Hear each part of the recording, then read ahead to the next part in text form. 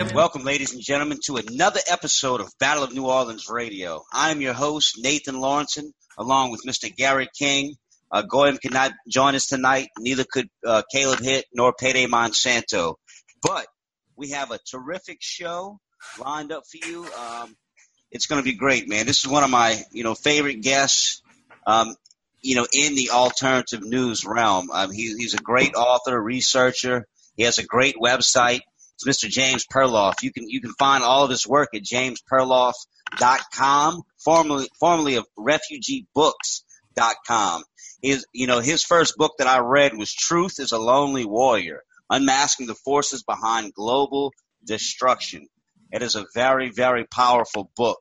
He's written several other books as well, and has also wrote the screenplay for a great documentary, Shadow Rings, from Free Mind Films. So, how you doing tonight, James? Welcome to the broadcast. It's great to be back on Battle for New Orleans. I see you've had no choice but to change your venue, so congratulations to you to find a new venue to keep your message of truth going. Yeah, no doubt. We're no longer on the terrestrial radio, but that's okay because, we're reaching just as many people via the internet now. So it's okay. Sometimes, you're throwing a curveball and you just have to, roll with the punches, Yeah, you went to a different team. You're playing for a different team now, and still going after the championship. So go for it. Yeah. We're trying for sure. And look, before we really get into the topic of I wanted to invite you on tonight because there's some people that I've become friends with lately here in New Orleans that are some they're hardcore Christians. And look, I'm a hardcore Christian. I love Jesus Christ. He is my Lord and Savior. I pray on a daily basis. I talk to God every day. And so I've met these people. We become friends, and I've been kind of put them down the road, of Zionism, and really tried to show them in scriptures where a lot of this stuff is talked about. And, and I've tried to explain to them, about how we've really been duped. Especially the last 100 years, with Zionism and, with Christian Zionism. So that's really why I wanted to bring you on the show tonight, James. But before we do that, I just want to touch on, just get your quick opinion. I know this is kind of on the fly, just because when I was driving here tonight, I heard the radio. There's some news coming across the radio. It said, the Dow drops another 1,000 or so points. Well, this is the second time this week that there was a major drop in one day. Just a few days ago this happened. And, the first thing that came to my mind was the 1988, I believe it was the 88 Economist magazine, which is a Rothschild publication, where they talk about in 2018 there's going to be, a major financial reset. And they even talk about a world currency, and that could be many forms. So before we get onto the topic, what's your opinion on that, James, if you have one? Well, you've reminded me, actually, that I need to look at the latest Economist cover predicting the next year. The previous one had a set of tarot cards in it, including one of a nuclear bomb exploding. That had a lot of us concerned that there might be a major nuclear event, which didn't turn out to be the case unless they dropped some semi-nuclear weapon in the Middle East, perhaps. But I need to take a look at the new Economist cover. I haven't seen it yet. I'm not a Wall Street investor, but I've seen the headlines, and I know that it seemed to be a little bit coincidental that right after Trump's State of the Union, where he boasted of a great economy, suddenly he had this collapse, as if to be a naysayer to it. And that there are forces in place that can make that Wall Street drop as fast as they want. The 29 crash was definitely an orchestrated crash. Congressman Louis McFadden, who headed the House Banking Committee, talked about that. They shorted the market and they raised the Fed rates, which they've done recently too. That'll pressure money out of the stock market into interest-bearing securities. And they called in loans on people who borrowed money. And then they just got a whole panic going in 29. They did it in the London Stock Exchange at the time of the Napoleonic Wars. And at the time that they were trying to get NAFTA passed, when NAFTA was under consideration by Congress, and Congress was hedging Actually, it's the GATT treaty, which got us into the World Trade Organization. We're going back to 1994. They seriously dropped the stock market for 4 straight days. And then Bob Dole, who was the leader of the Republicans in the Senate, he went over and stood next to Bill Clinton and vowed that the GATT treaty would get bipartisan support. And the very next day, the stock market rebounded. So they will manipulate that market for their own purposes, no question about it. But I would mention, of course, that a 1,000-point drop today with the Dow at these levels doesn't mean as much as it would have years ago. No, absolutely. And I totally agree because, these same internationalists, they control and manipulate these markets. I mean, you look at, how many economies that George Soros is there, that I call him George Soros, has manipulated, over his days. So it's very, they manipulate, the heck out of it. So that's enough on that, James, but I really do appreciate and value, your opinion on this. So let's get into, okay, I'll start with this and we'll preface into, the Zionism over the last 100 years and how we've gotten to today. What is your take and what do you think the meaning of President Trump moving officially the embassy from, to Jerusalem? What does that mean, exactly?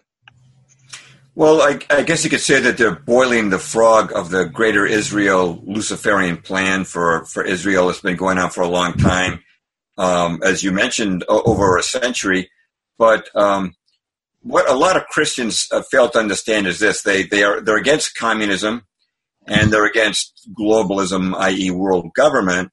What they don't understand is that the Rothschilds and the global elite, the very same forces behind communism and world government, are also the forces behind Zionism, because Jerusalem is meant to be the capital of world government, and this is where Trump's move becomes significant. And I just want to back that up a little bit with some quotations, and this first one is from Israel Shamir, Jewish writer, in his book Kabbalah of Power, 2008. He said, quote, "Palestine is not the ultimate goal of the Jews. The world is. Palestine is just a place for world state headquarters. The Jews intend to turn Jerusalem into the supreme capital of the world, and its rebuilt temple into the focal point of the spirit on earth." That's one quote. And how about this quote from Ben Gurion, David Ben Gurion, the first prime minister of Israel? This is from Look magazine in 1962, quote, "In Jerusalem, the United Nations, a truly United Nations, will build a shrine of the prophets to serve the federated union of all continents. This will be the seat of the Supreme Court of mankind to settle all controversies among the federated continents." And one more.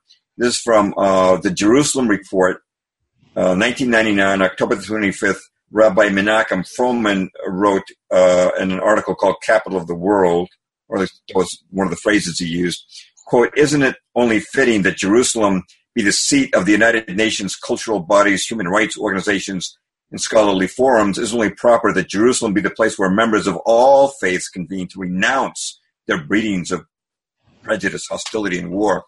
So Jerusalem is a big part of this whole Luciferian agenda, which, the Bible predicts.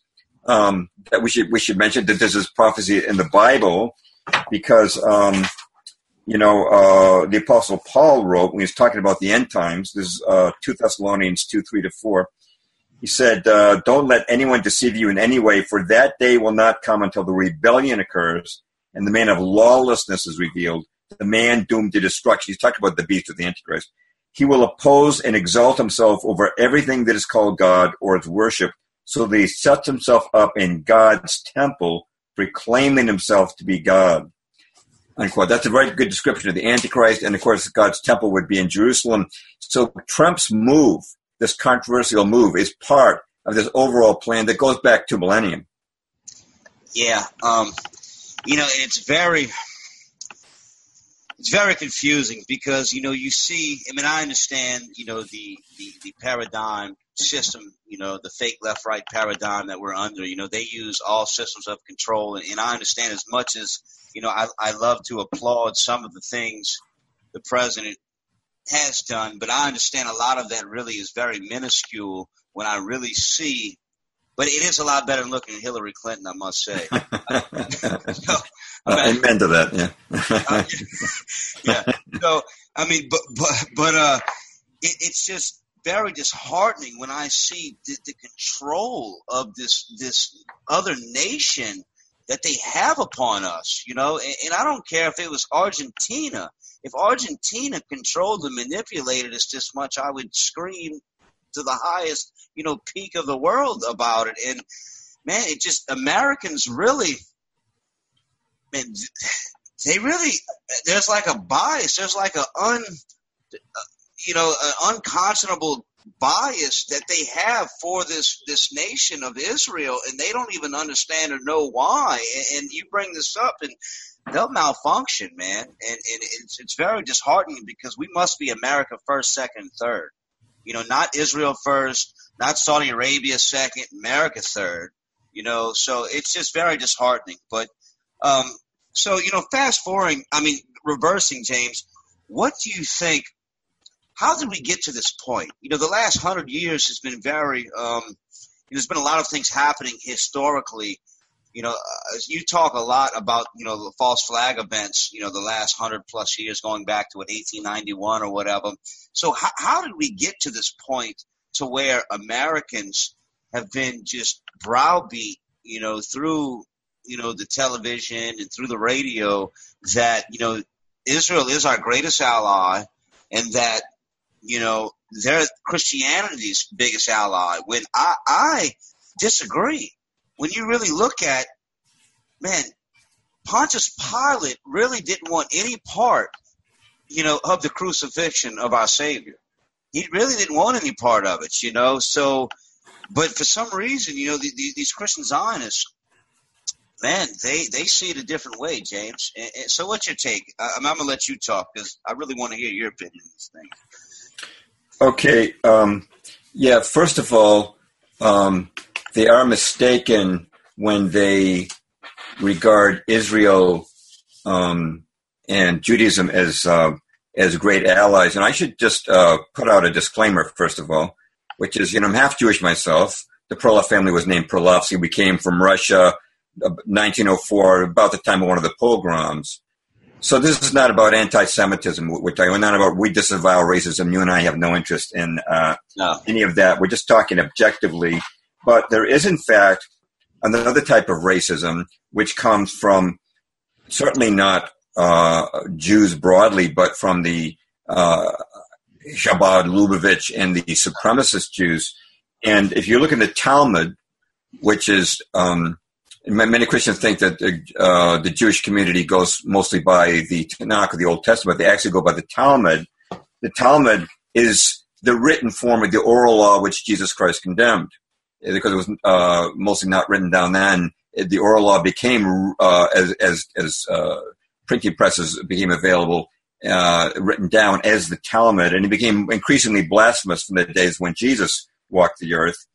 Now, the Talmud says that Jesus is in hell boiling in feces, that his mother Mary was a whore, that Jews were utterly inferior.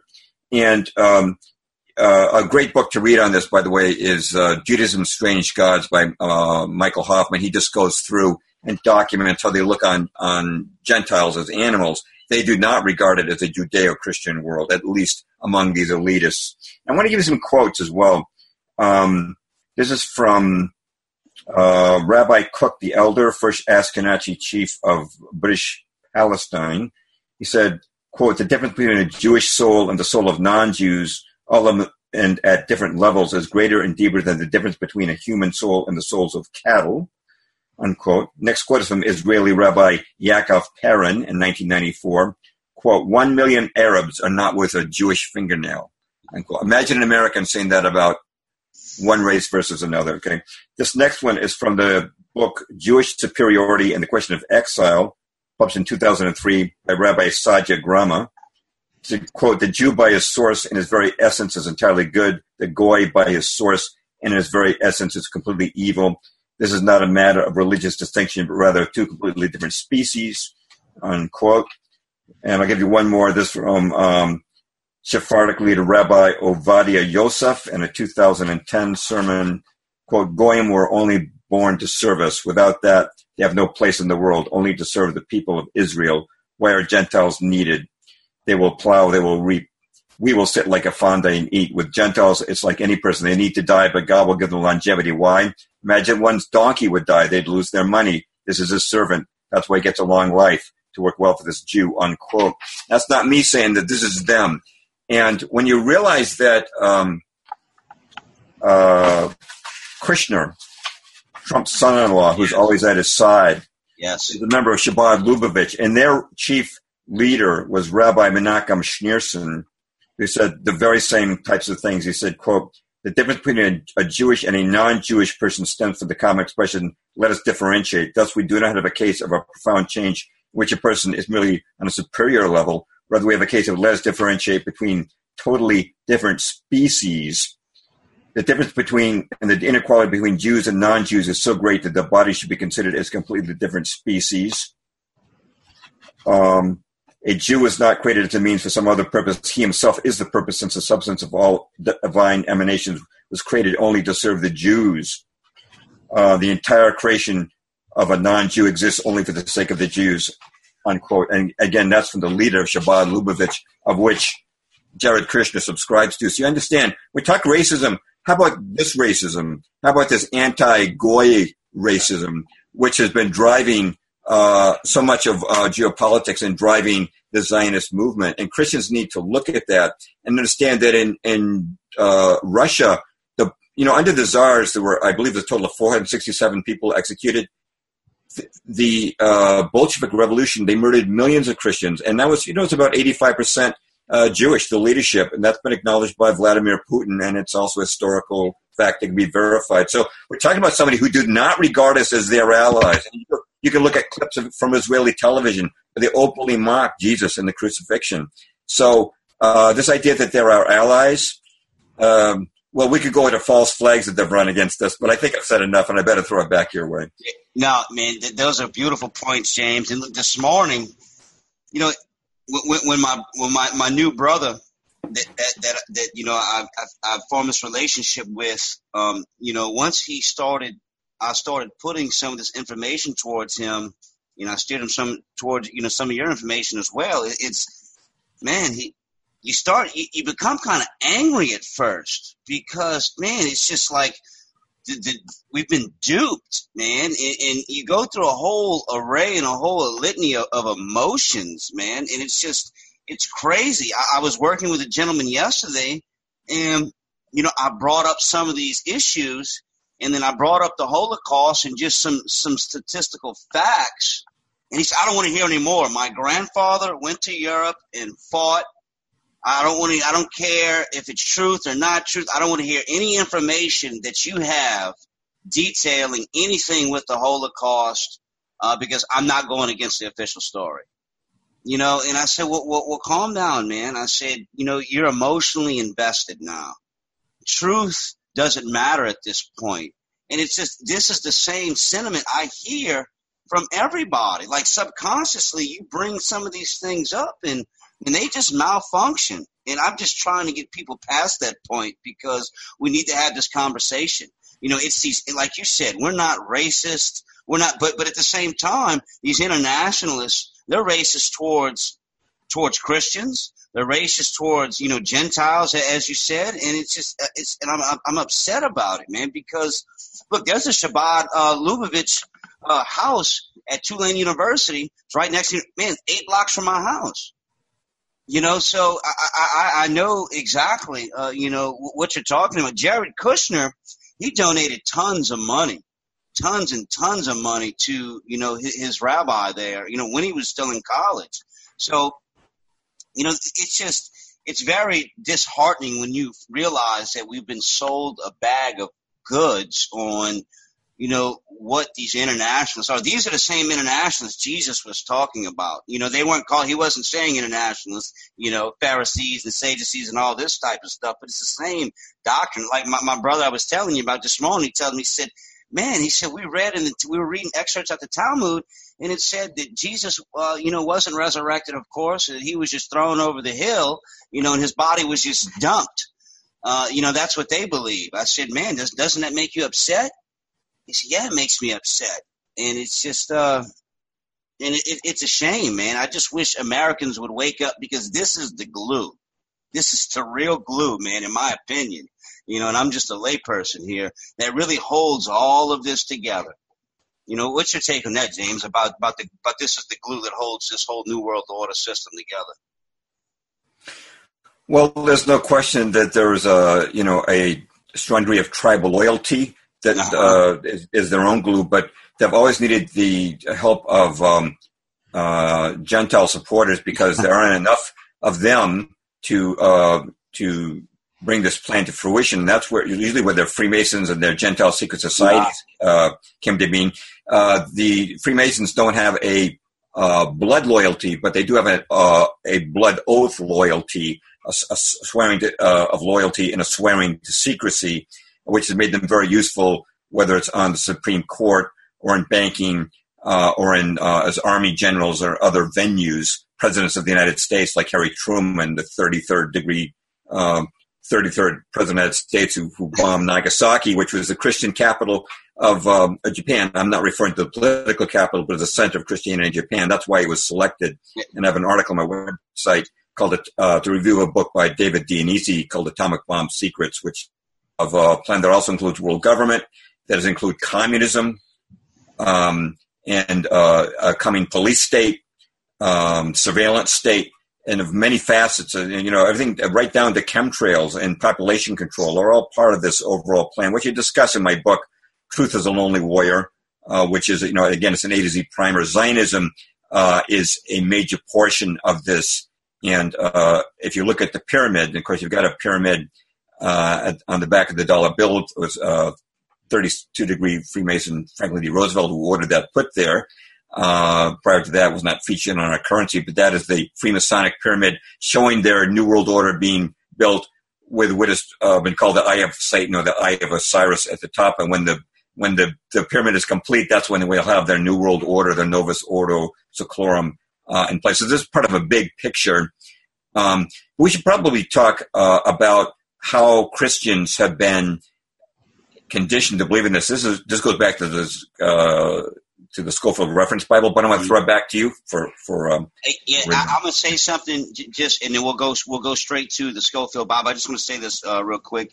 Yeah, man, it's crazy that every time you look behind any of this, the central banking system, the war machine, Hollywood, anything. You look at the music industry. You look at who runs a lot of these private prisons. You look at, here in New Orleans, the main entity behind the monument removal, Walter Isaacson, Aspen Institute. You start looking at, they removed, the statue of Robert E. Lee here, and there was a great woman that produced these beads, and it said Forever Lee Circle. Well, there's a parade running tonight called Muses, and they're running tonight, and they've denied any of their people riding in that parade to throw these beads. And the lady that founded this parade, her last name's Rosenberg, and she is a lawyer from Pittsburgh. She's not from here. And I'm just saying that because every time, and there's these outside forces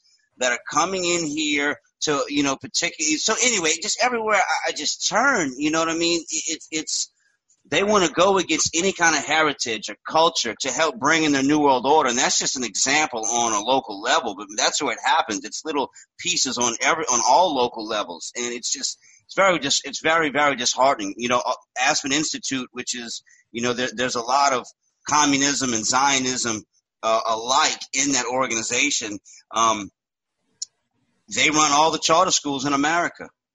Every charter school system you see in America is started by the Aspen Institute. They just call it something different. In New Orleans, it's New Schools for New Orleans. So they layer themselves. So just everywhere we turn, you see a lot of the police unions, so on and so forth. So, it's just very, very there has to be something to it. And then I'm going to turn it back to you, James. There has to be something to it, that these international forces of such a small, minuscule number of these internationalists have gained so much control over us. And so go ahead. That's enough of me ranting, James. Go ahead and tell us how we got here with the Schofield Bible.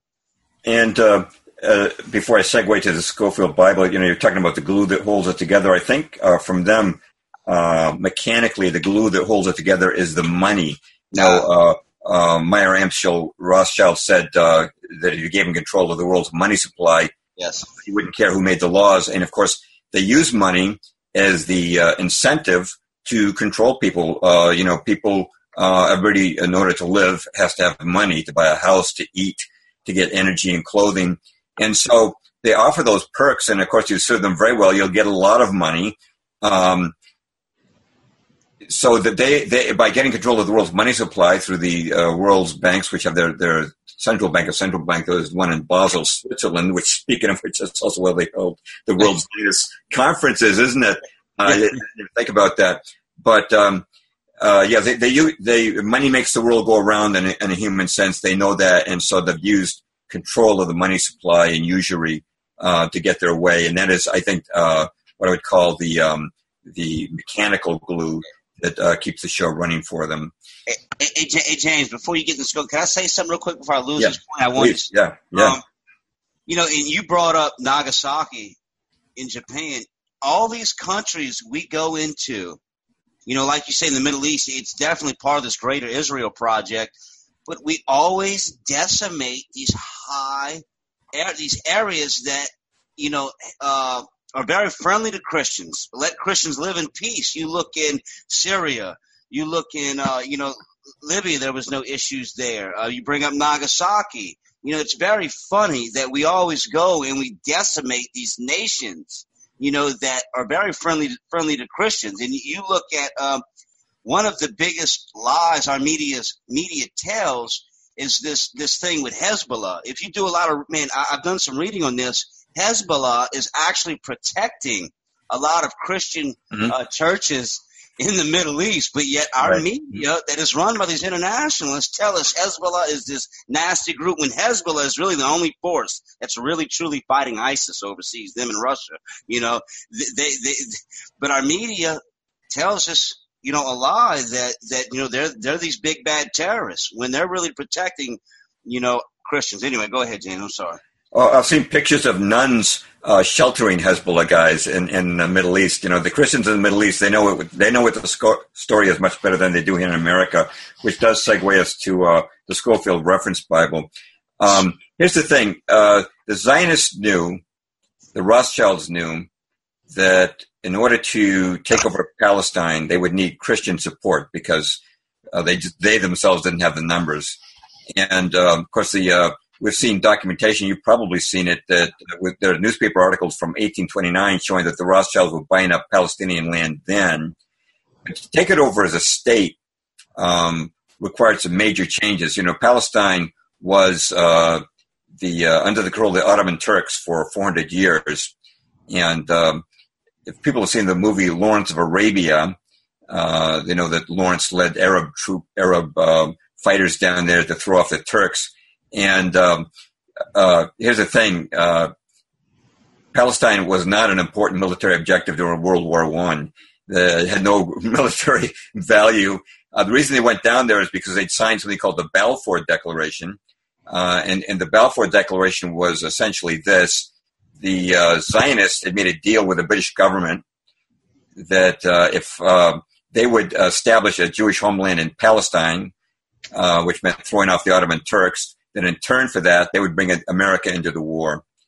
And that was the deal that was made, and that's why Lawrence was down there. I don't think Lawrence himself fully understood it. He was very ashamed of what his country did afterwards when he realized that the Arabs thought they were winning their freedom, but in fact they were not winning their freedom. They were fighting and bleeding for the Zionists who were about to move in. The Balfour Declaration of 1917. Well, in 1917 was the Balfour Declaration, which Lord Alfred Balfour, 33rd degree Freemason, issued to Lord Walter Rothschild. So this is before the Masons and the Rothschilds, the Balfour Declaration.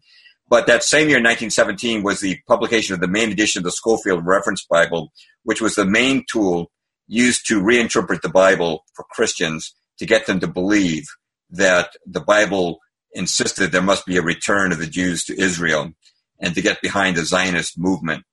And so I have an article on my website, jamesperloff.com. It's Perloff. And it's called, I have two articles called The War on Christianity. Part one is the modernist movement. Part two is the Christian Zionist movement. And I go into great detail there. And, of course, I'm working on I'm getting a signal from you. No. Go ahead, James. Okay, good. Yeah, okay. Sorry, go ahead. Well, in 1897, Theodore Herzl, undoubtedly with funding from the thank you. You're bringing up I can see you're bringing up the webpage. Thank you.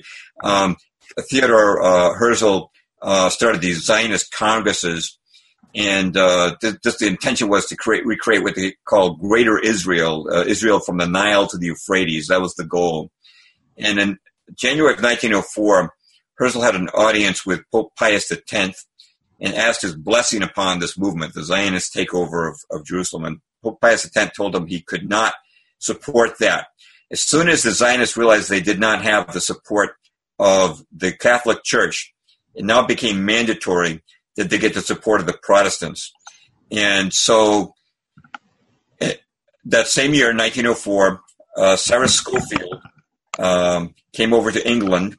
Sarah Schofield had a long history that I go into in this article. He'd been a shyster, a crooked politician in Kansas. He had been disbarred. He turned up in Missouri.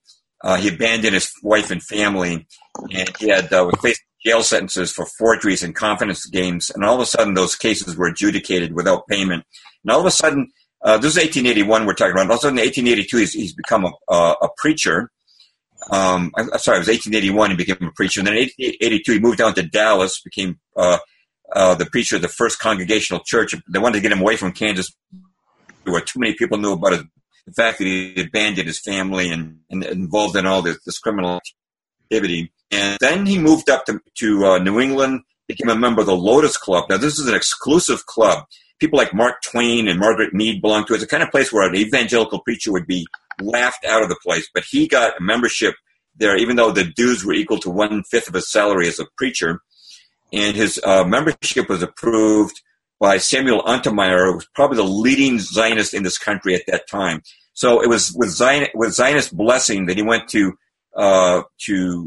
England in 1904 after the Pope had rejected the Zionist plan.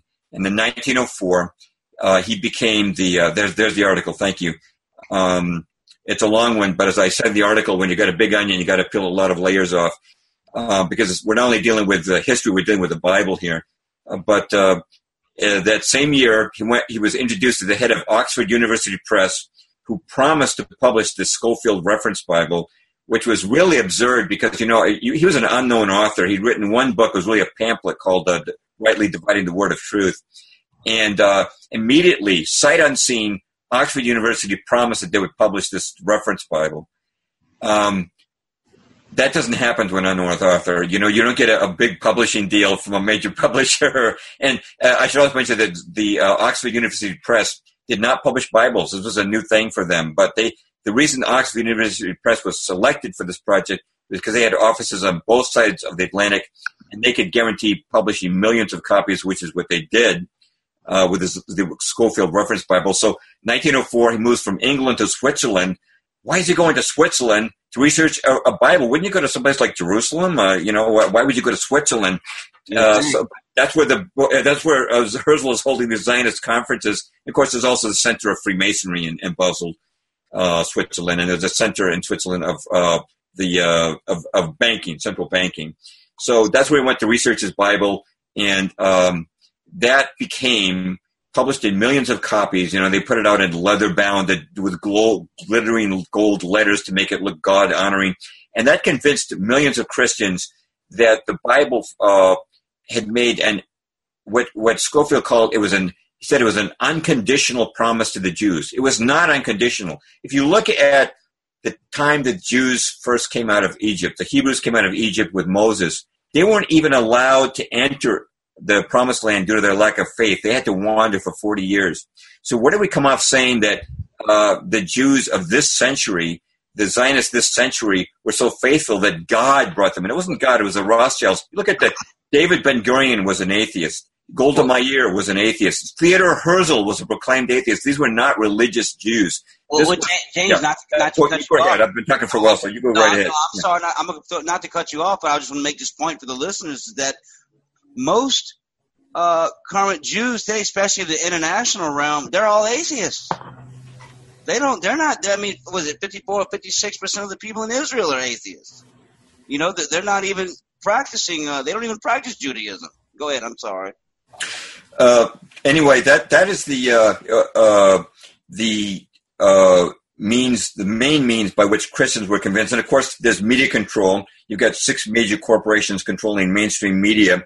So if you're going to church and you're in a Zionist church, I was at one church that was so Zionized that they had us pretend we were a synagogue for a day. We celebrated the Feast of Purim. They passed out noisemakers and said, this is to show our solidarity with the Jewish community. You can be sure that the Jewish community, not only were they not there to witness this, they certainly don't show that kind of solidarity with the Christian community. They don't pretend that they're a church. What was the reaction from the rest of the churchgoers? They were kind of acting out and having a good time, but I just stood there in silence. I was not very schooled in the realities of Christian Zionism at the time, but I knew this was wrong because all you have to do is read the book of Hebrews. It says we are done with Jewish ceremonies. We don't observe them. And I looked across the aisle at another member of the congregation. We just sadly shook our heads. We knew that this was not right. But this is happening in a lot of churches. Tex Mars said there were some young Christians in a church who were interviewed, and they were asked if there was a war that broke out between Israel and America, whose side would they fight on? And all but one raised their hand and said they'd fight on the side of Israel against America. That's how brainwashed they had become. So it's partly the Christian Zionist churches, and they're not all Christian Zionists. Tex Mars, Matt First. There are some very good theologians here, and Chuck Baldwin has wised up to this whole thing. Chuck Baldwin. Yeah. So it's not all of them, but it's a lot of them. And people have, through the media and sitting in the pews, have been brainwashed and think we have to support these wars. Well, that, of course, brings us up to all the false flags that have brought us to these wars, which have been Zionist provoked. And you could go through. How much time do we have, by the way? I haven't been watching the clock. No, man, we're good. We're good, James. I mean, talk as much at the 40-minute mark, though. We'll just we'll have to take a 2 or 3 minute break. Okay, how much time till 40? I'm sorry. Well, there's a icon that says recording, and then when you got about 5 minutes left, it starts to count down and tell you. It starts telling us. We got over 5. Okay. All right. I lost track of time. Okay. Yeah, no, us too. You're good. Okay. If you look at the history, people think that Israel is America's ally and the West ally. Looking at the bombing of the King David Hotel in 1946, the Israeli, the Irgun gang, the terrorist gang, went into that hotel. That was British headquarters. And the British were still running Israel at that time, but they wanted the British to get out. World War II was over. They had no use for the British anymore. They'd gotten them Palestine, but they now wanted to make it the Rothschild proxy state. So the King David Hotel was blown up.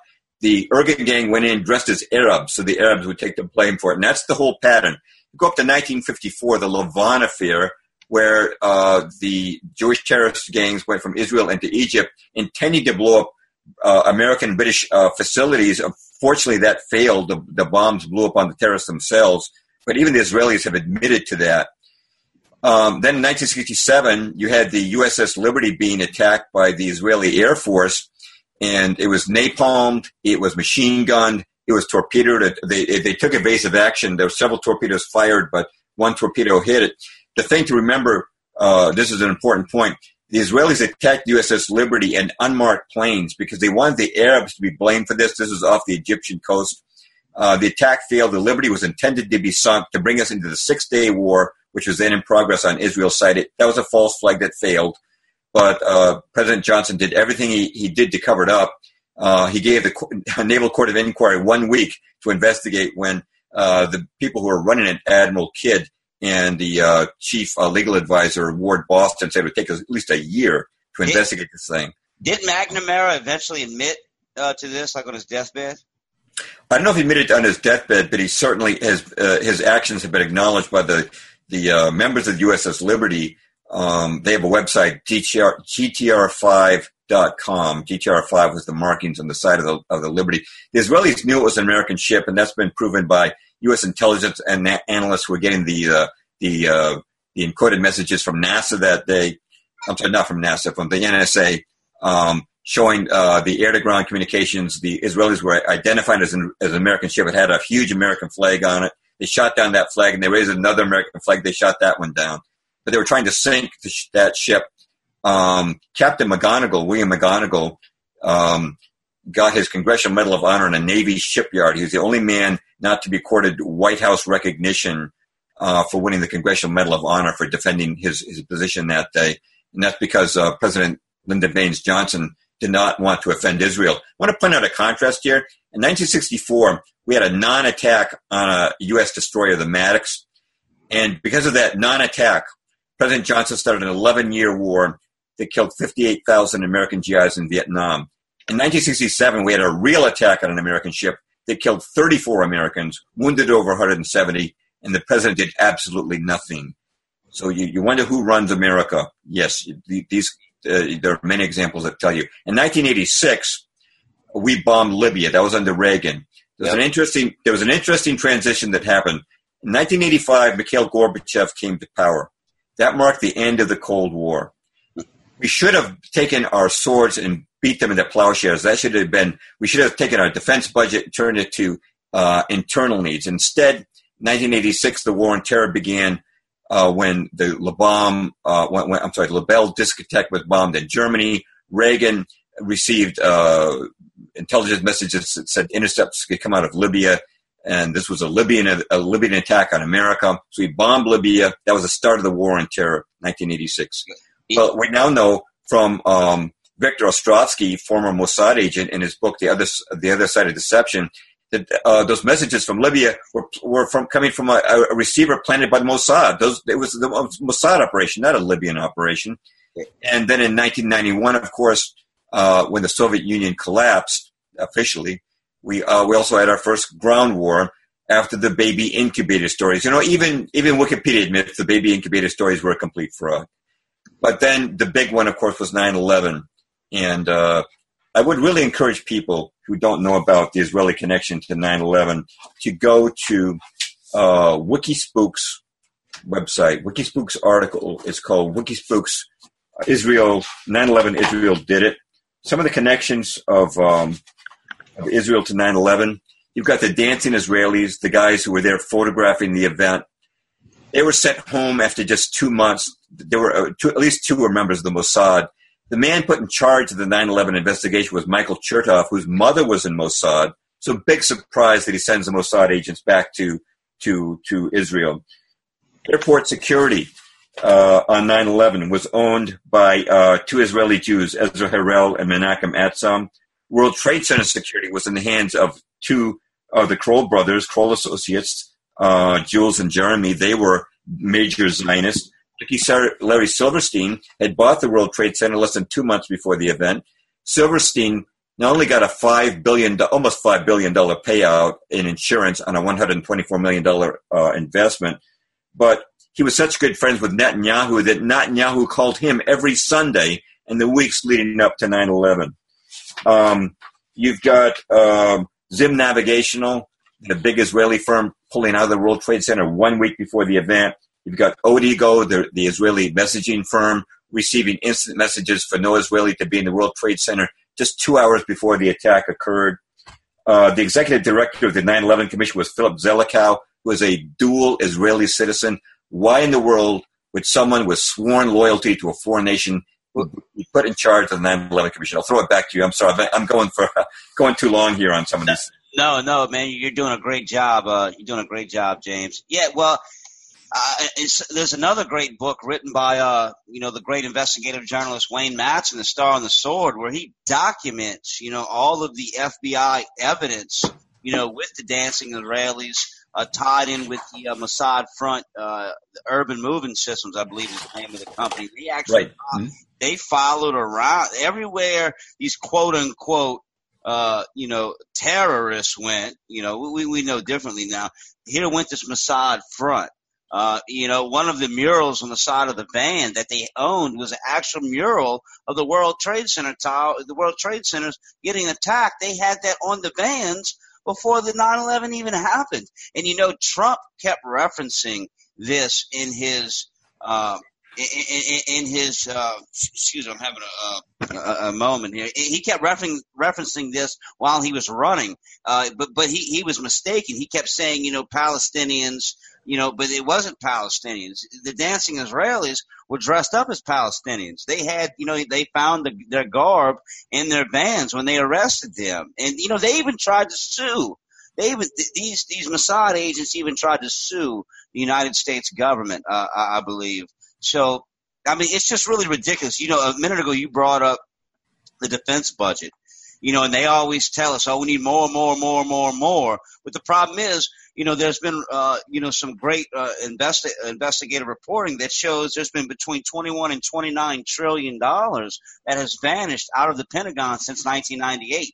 And a good chunk of that was under the dual citizen Israeli Dov Zakim, that he was the Pentagon comptroller from 2000 to 2004, and it was almost $5 trillion, I believe, roughly, that vanished underneath his watch. And, $2.3 trillion vanished the day before 9/11. And, you see Donald Rumsfeld comes, on TV September 10th. Man, 2.3 trillion just vanished. We don't know where it went. They moved the bookkeepers and budget analysts to that exact location in the Pentagon. And I know I'm getting in the weeds here, but they moved the bookkeepers and budget analysts, I believe it was 188, 189, to that exact location where the plane hit, and they reinforced that area as well. And these people, they were going to be able to track the money. This is as much money. 29 trillion. That's more money than our fake national debt.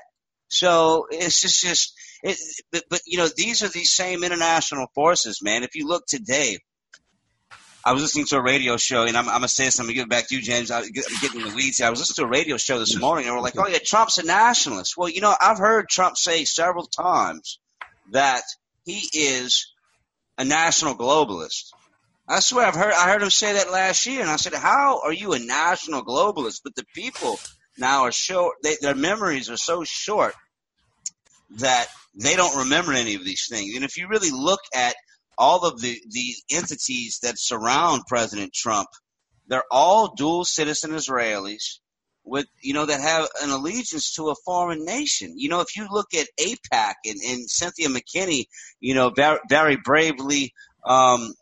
Exposed this in 2011, 2012, where she exposed how you had to take an allegiance to Israel. And if you didn't take an allegiance and put Israel above the United States, then they were going to dry your funding up. You wasn't going to get anything accomplished. And then there was going to be a well-financed, competitor, candidate running against you this following year. So AIPAC is the most powerful lobby in our nation. And that stands for American Israeli Public Affairs Committee, but people do not have. When I express this to people, what they deflect that back on the Muslims. Well, you look at all the Muslims Obama had in his cabinet and all this. I said, well, you look at who really controls the power. These internationalists like to deflect. They like to deflect. You look at these same international forces. They really ran slavery, and me being a Southerner and being European DNA, they really have deflected a lot of the slavery issues off of themselves and onto Europeans. Europeans only had between 2 to 4% of the slaves in America, while some of these international Zionists had 45%. So my point of that is they deflect everything off of them so that there's a shield, there's a layer, So anyway, James, I'm getting kind of in the weeds here. Go ahead, brother. I'm sorry. Well, you brought up Trump, and we should probably mention I'm as pleased as anybody else is with a number of Trump's domestic moves. The reversal of the TPP, the reversal of the transgender orders, the tax cuts. Some of them are certainly helping the middle class. And, they say that there's been a big increase in human trafficking arrests. My own opinion is, and I voted for Trump, by the way. I didn't want Hillary Clinton in there. No. She was everything from gun control to population control. She was everything the Rothschilds could dream of. She would have been a disaster for America. But I think what's happening right now is kind of a trade-off. I think that they've decided to prioritize Greater Israel and America's foreign policy, and they're willing to take a few back steps on domestic policy to get that done. Because Americans are so sick of Middle Eastern wars, Hillary Clinton could not have gotten the military to go for her. The military solidly back of Trump. He had the right sound bites. I certainly was encouraged by them.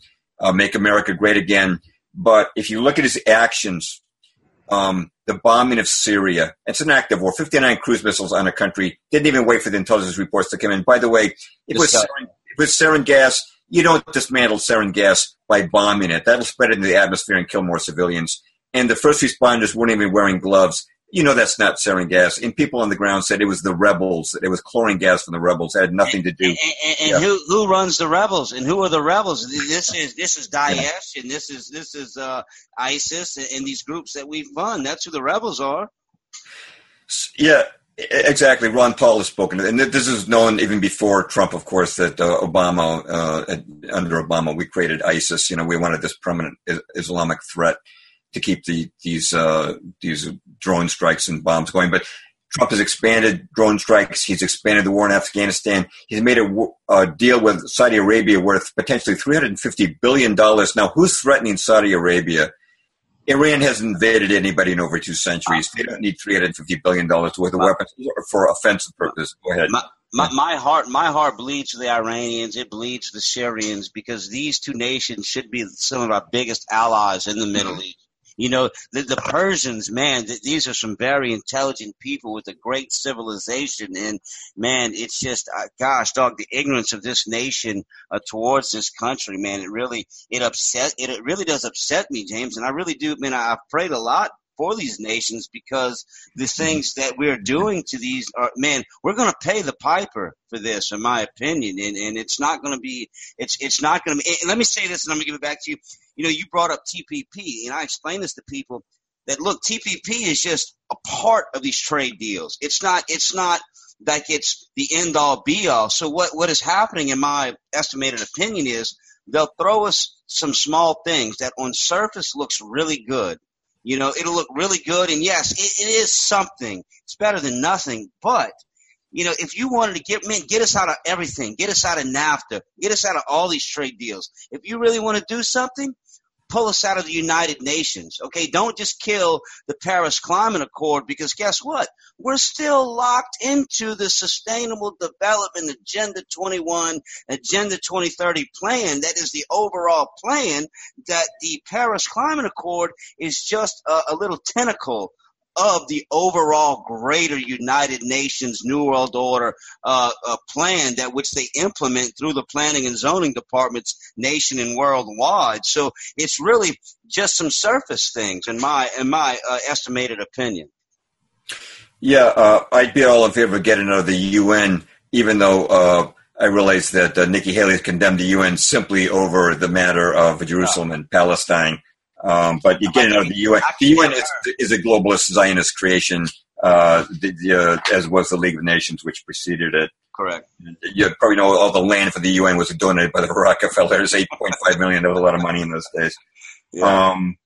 But what's going on in the Middle East, you know, I'm sure you've seen that video clip of General Wesley Clark. Yes. Interviewed by Amy Goodman, where he says that in 2001, the Pentagon already had a plan to take out Iraq, Iran, Syria, Libya. All these wars we've been going through, these so-called Arab Spring wars, were already in the works in 2001. That means they had to come up with excuses like weapons of mass destruction and sarin gas to get these wars going. They had to make excuses for them. But if we want to tie this back into Zionism, which is our topic tonight, what we're doing is we're destabilizing all the nations that surround Israel for the fulfillment of this Greater Israel project that the Rothschilds envisioned from the very beginning, what is to be the center, as we were saying before, the center of their world government, the capital of the United Nations. When world government comes about, will be Jerusalem. This is what's happening with the Jerusalem move, with Kushner, with Trump reinvigorating America for more bombing Yemen, extending the Afghanistan war, the Moab. And it's just disgusting. We're supposed to be making, his own tweets during the Obama administration said, stay out of the Middle East, stay out of Syria, make America great again. Well, he's doing some good things domestically, but we've still got we just expanded the defense budget to $700 billion, which dwarfs any other countries. It's more than the next 8 countries combined. We don't need it. We could fix Social Security, college debt, and a whole lot of things if we weren't spending all this money. I'm not anti-defense if we need it, but we're spending way astronomically more than is justified for wars that have been for reasons other than. Well, James, the money never goes to. They sell it as, the troops need more money, but the troops never get anything. Mm-hmm. They never. I mean, I have more vaccines. They get vaccines. Absolutely, yeah. They get murdered by. I have more troops standing on the corner near my house with a can and a cup, begging. It pisses me off, man. And I get so upset because we could just keep dumping. We could dump a gazillion, trillion, billion, whatever, make a number up, and it will never be enough. I mean, we have 900 plus bases. The next country only has 30 bases. Roughly, which is, Russia. The budget is it's sickening. And people, they'll play on the ignorance of the people because, they'll wave the flag. They'll have a bunch of propaganda at the NFL games where they're waving the flag and, they'll pay, the Pentagon and DOD will pay to have troops stand up and all that. So people will get behind it. Well, we got to do it for the troops. When the troops never get anything, they never get any damn care from the VA. They never get anything, man. The only people that get it is the military-industrial complex that, that Eisenhower warned us about, and here we are. Go ahead. I'm sorry. No, well, just to pick up what you're saying there, if people don't know it, they should know that the NFL teams are paid money by the Defense Department to have those color guards and those military displays at those games. They're not doing it out of personal patriotism by the teams. They are paid millions of dollars to do that. It's a commercial for the military-industrial complex. Yeah, no, absolutely. It's a commercial. And see, the Aspen Institute, kind of tying this, and I'm getting off the weed, the Aspen Institute actually helped run the whole social engineering plans for the kneeling. So the NFL will use this whole Hegelian dialectic of social engineering among the public. They'll have the people kneeling, and then they'll have the flag waving, and then it just gets everybody in an uproar, not understanding that the public the whole time is being played. Chris Cluey, a punter for the Minnesota Vikings, he was going and participating in Aspen Institute's think tank, their Aspen Festival of Ideas, before all this kneeling garbage ever even happened. So that's kind of just tying it into, how we're being played, as Americans by the whole bread and circus there of the NFL to keep us at bay. Go ahead. Well, anyway, that's kind of the big picture. The Zionism plan, it's to create a center for the world government that World Wars I and II were, they all tie together, Right. World War I gave us the League of Nations. World War II gave us the UN. World War I piggybacked off the newly created Federal Reserve of 1913. And the World Bank and IMF were created by World War II. The Balfour Declaration was written during World War I. The State of Israel was created by World War II. The Communist Revolution, the Bolshevik Revolution, occurred during World War I. And World War II spread communism over half the globe, Eastern Europe and Asia.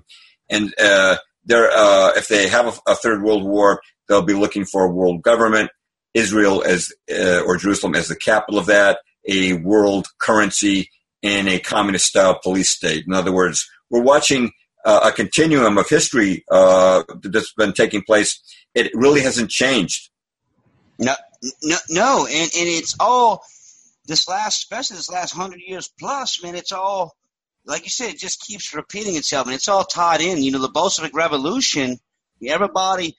It goes back to the deflection I was saying. The poor Russians, they get the blame for this. But, that was the layer. It was these internationalists who fomented and created, and Warburg with his train full of money and his gold and sending, Stalin over there or whatever. And so, they deflected once again in tens and tens and tens of millions of Christians were murdered. And man, 9 out of 10 people have never even heard really anything about the real Bolshevik Revolution. I bring this up and they think I'm lying. I said, no, because you only hear about a particular, group from World War II. You never hear about, any other groups of people, man. So like you said, it's all tied in together. It's all history just keeps repeating itself. And we're seeing that, and I've been talking a lot lately to people about what's going on with this Kalargi plan that we see that was a Zionist plan, implemented by this Austrian Japanese Count Kalargi early in the 20th century, and his foundation is alive and well today, the Kalargi Foundation, and they give awards to these open border type politicians. Ronald Reagan got one in 88 or 87. Angela Merkel, Sarkozy got one. And their plan was to flood European nations with, Middle Eastern and African migrants to really eradicate Europeans. And, Count Kalargi said that Judaism was going to be over all of this. And they was going to run. No, go ahead, James. Oh, no, you go ahead and finish. No, I'm just saying, that's what they say, and we see that today.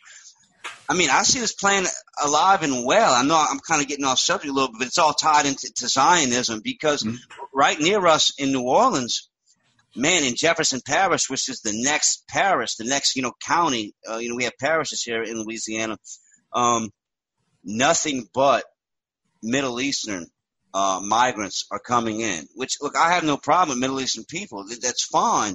But, man, you go anywhere and, man, native people here to this area, you're not seeing them anymore. So, I'm seeing this play out in front of my face, and I know it's tied all into this, man. There's no doubt in my mind because you look at I don't know if you're familiar with this group, Israel Aid, James, but they're this NGO doctors organization coming from Israel, and they're going to these Greek islands, and they're actually helping bring the refugees from Northern Africa and these Middle Eastern nations that they'll swim across, they'll float across, with their dinghies and their life rafts, and these Israeli doctors will walk out knee deep or waist deep water, and they'll pull them ashore, and then they'll hand them pamphlets of telling them how to go into Europe, and they'll tell them how to go into Europe, how to get the welfare, how to get free housing, and there's an Israeli non-governmental organization that's tied into the Muslim migration, and that's just one little piece of it. If you look at who runs the United Nations Migration Department, it's none other than Sutherland, who's a Zionist, and he comes from the World Bank, the IMF, and Goldman Sachs. Let me just give a quote to back up what you're saying about the Zionist involvement with this immigration into Europe.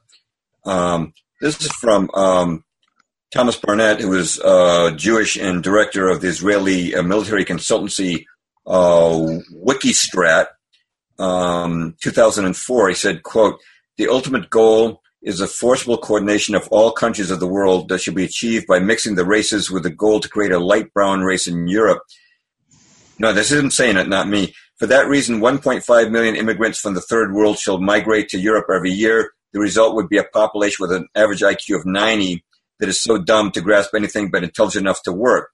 The European countries would never again be competitors in the struggle for global domination, and a multiple millennia old culture would be destroyed." He's talking about Christianity. "Irrational people who will fight against this mingling of races and put up any resistance against the global world order should be killed," unquote. Thomas Barnett, 2004.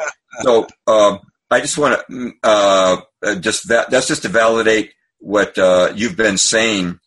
I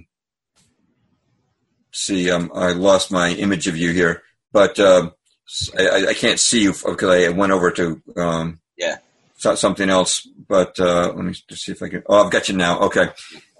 This second time I've used Zoom to connect. They had this picture of a baby Elon, right? who was washed up on a shore. Actually, was not washed up on the shore. They placed his body there to convince people that there weren't going to be these 20, 30-something males coming in. It was just babies and elderly and women coming in. That was not the case. That was propaganda. They did the same thing in World War II. They deliberately placed a baby. It was viewed by millions of people. It was called the Shanghai baby. It was a baby who was killed during an attack on Shanghai. And this baby was alone. Well, the photographer put him there and to cry, make this wounded baby cry, and then took his picture to draw the ire of everyone against Japan, who they're setting up, to take the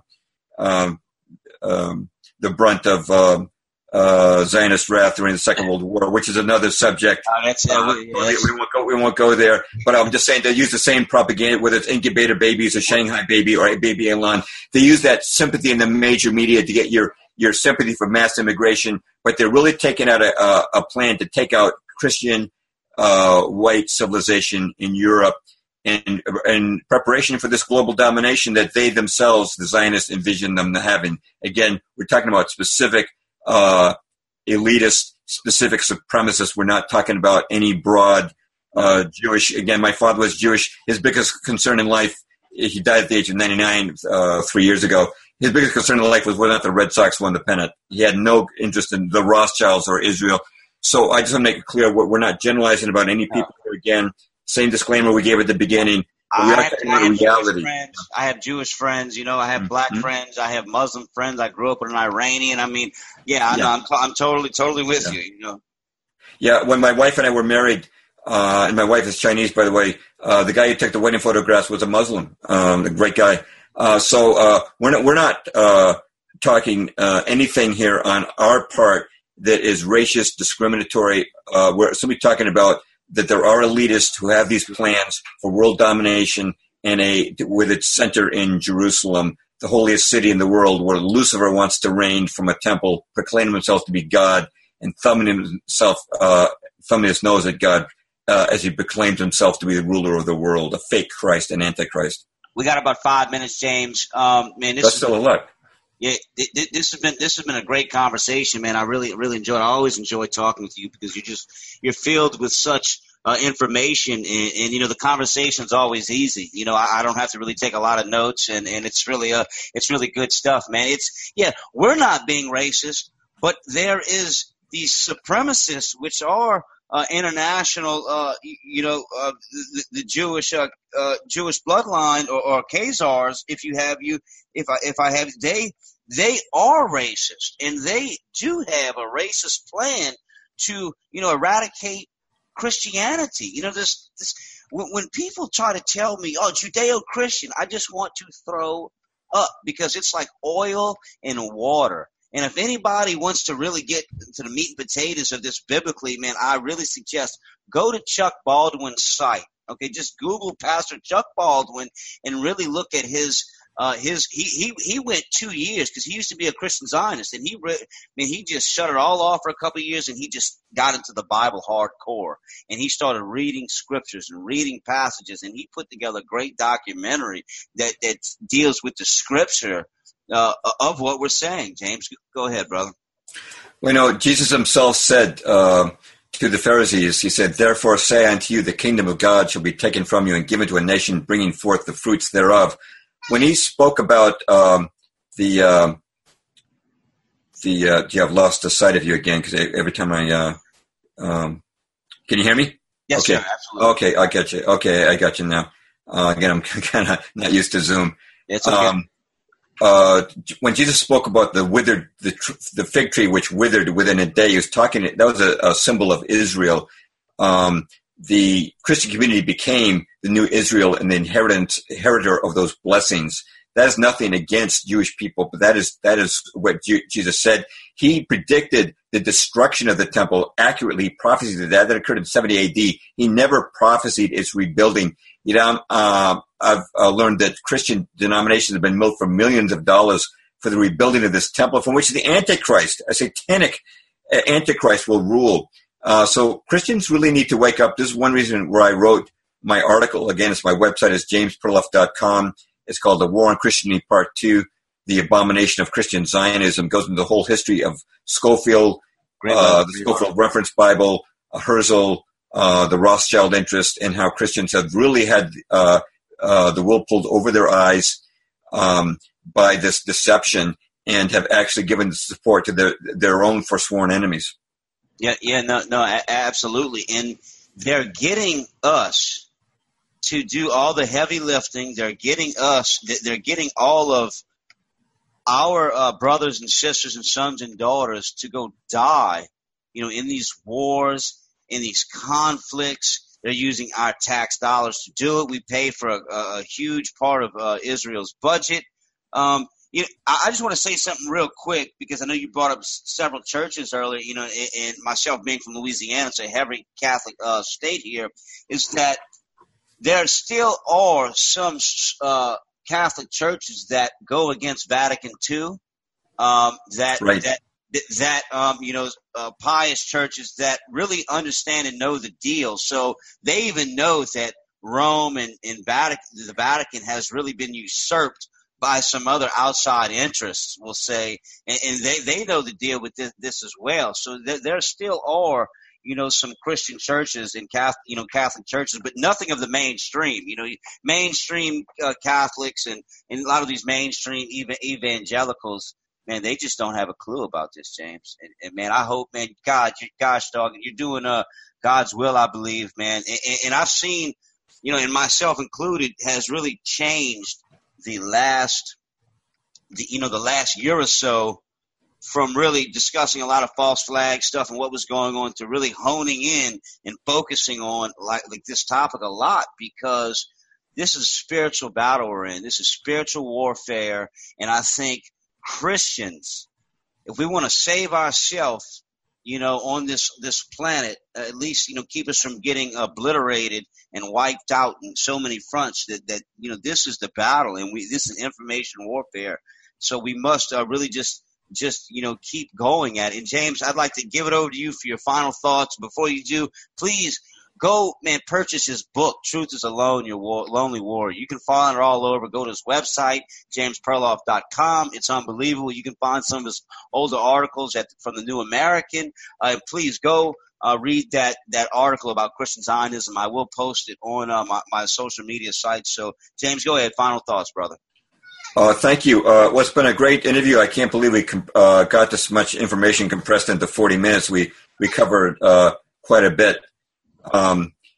People need to wake up. As you say, there are Catholics and evangelicals, and actually, I recently joined the Eastern Orthodox Church because I found that now I'm becoming more and more traditionalist over time, yes. More and more of a man with respect for tradition. I found that the Orthodox have still worshipped the way they did in the 4th century. That was the year they came up with the Council of Nicaea and the Nicene Creed, and finalized the canon of the Bible. And that's that same liturgy, the same worship service that we use. So I've only been in Orthodox for a little over a year now. Attending Orthodox for a little over a year. I was baptized. Chris made it in November of 2017. But within people like Bishop Williamson, who's Catholic, or Brother Nathaniel, who's Orthodox, or Matt First, Chuck Baldwin, you mentioned him, Tex Mars, there are theologians in all branches of Christianity that are awake, but as you were saying, they're in the minority, they're not in the mainstream. We want to make those views the mainstream, and I hope that what was said today has appealed enough to people's sense of common sense, logic, and righteousness that they can overcome the big lies that have been planted through repetition of the big lie by the mainstream media. No, absolutely, James. And I'll say this, and we've got to run, man. I believe this conversation we've had is probably, it's one of the most powerful conversations you and I have had. And just the information, I think we're going to do a great job waking up thousands of people with this conversation. And look, you'll find this Veterans Truth Network. You'll be able to find it on James Fetzer's website. You'll be able to find it on Battle Nola Radio's YouTube page, Mr. Gary King's YouTube page. So it's going to be all over the web. Gary King at Podbean. So it's going to go to 7 to 10 different places. So it's going to be spread out. So Revere Radio. So man, just all news networks. So thank you, James. God bless. Man, and we'll do this real soon, man. And I always enjoy your work, man. Keep it up, brother. God bless you, Nathan. God bless the audience.